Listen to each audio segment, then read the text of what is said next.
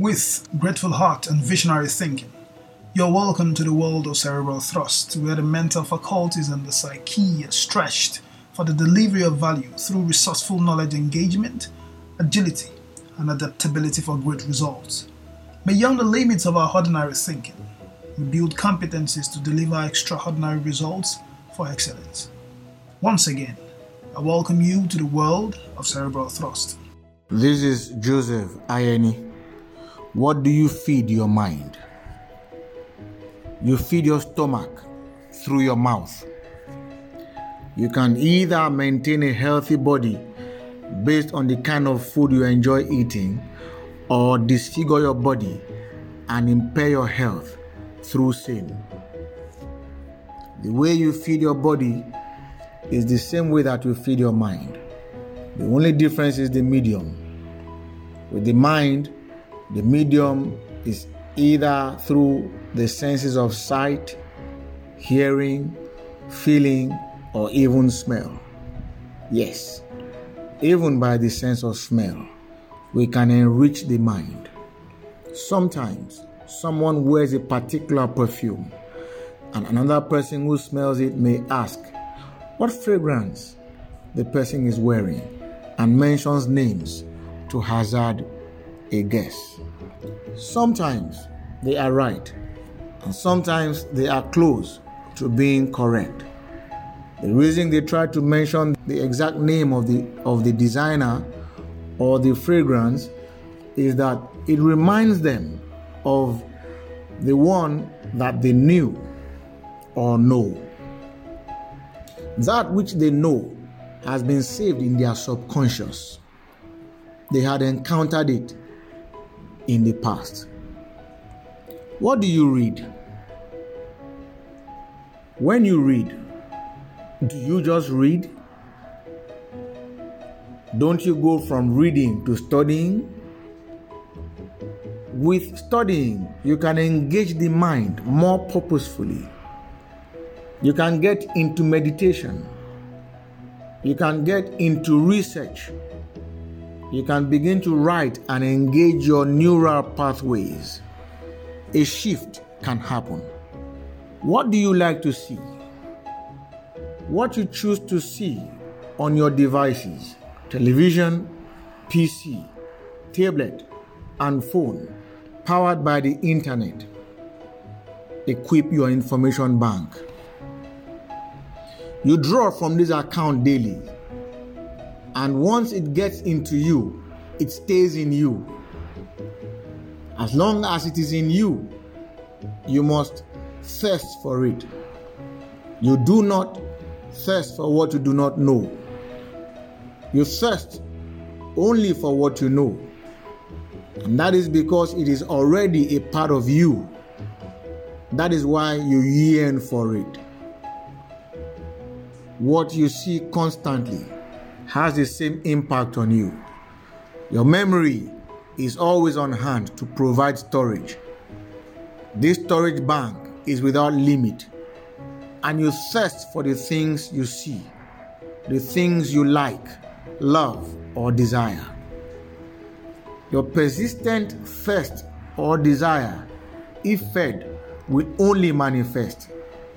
If they are negative, it means you have a mindset, you have an attitude and inclination that will drive you towards sure and certain destruction. Starving your negative thirst is a great strength in itself, because not everyone can easily get away from their negative emotions and weaknesses. Such desires always pull. The things you see often, the things you read constantly and hear, makes you feel the way you feel part time. You can suddenly begin to feel a certain way because your mind has been equipped with such information prior to the time the feeling is activated. It is not just from anywhere. It has been stored inside of you. Whatever you read, see, and hear never go away. They stay with you. They come in through your conscious mind and they are stored in your subconscious mind where you have no control over them. You can only control them if you can prevent them from getting into you in the first place. To do that means that you have to be choosy about what you see, what you read, about the sites you visit online, the things you hear, and the people and things you permit in your space. What are those things that you tarry at? What are those things that you spend time on? What are those pastimes that you seem to enjoy but may be destructive? Many of us do not know that we are responsible for the things that make or break us. We are unaware that the things we give our attention and focus to do not leave us. We engage and leave, but they do not leave us. They stay with us. They become a part of us. We fed on them, and they enrich our psyche. They enrich our mental faculties. They enrich our minds. Those things go straight to reside in our subconscious mind. Putting a stop to the negative things we have fed our minds over time requires serious efforts. It means that we must be on a deliberate journey to change our paradigm. We must rewrite the programs that run in us by consuming completely new and fresh information.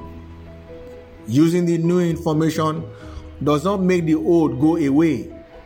It only renders it redundant. Yet, the old information pops up now and again from the memory. But because our focus has shifted away from it and we no longer feed it, we are the better for it. Our minds gradually become used to the new information. This process is not an easy one. It demands all the resources at our disposal, and we must be committed to bringing forth a new us. It is sacrifice. The human mind is the master of the human. It is a reason that the mind must be renewed daily. Every day, we must engage the mind in the way that we have decided to go. We must continue to feed the mind with the information of what we want to see, of the things we desire to become. Through daily renewal of our minds, we become transformed. This separates us from others and joins us with others. We attract new things just as we relegate old things to the background. What you feed your mind will determine what kind of leader you would have. What you feed your mind shows what you will manifest. It forms your thoughts.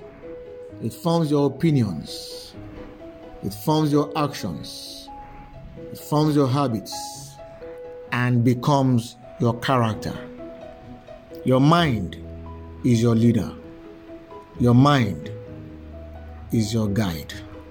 What do you feed your mind? Thank you. For more access to our phenomenal resources, you can subscribe to our newsletters by visiting our website at www.cerebralthrust.com. You can also follow us on our social media platforms at Cerebral Thrust. Please remember, once you can get it right in the mind, then you can get it right in every area of your life. This is Cerebral Thrust.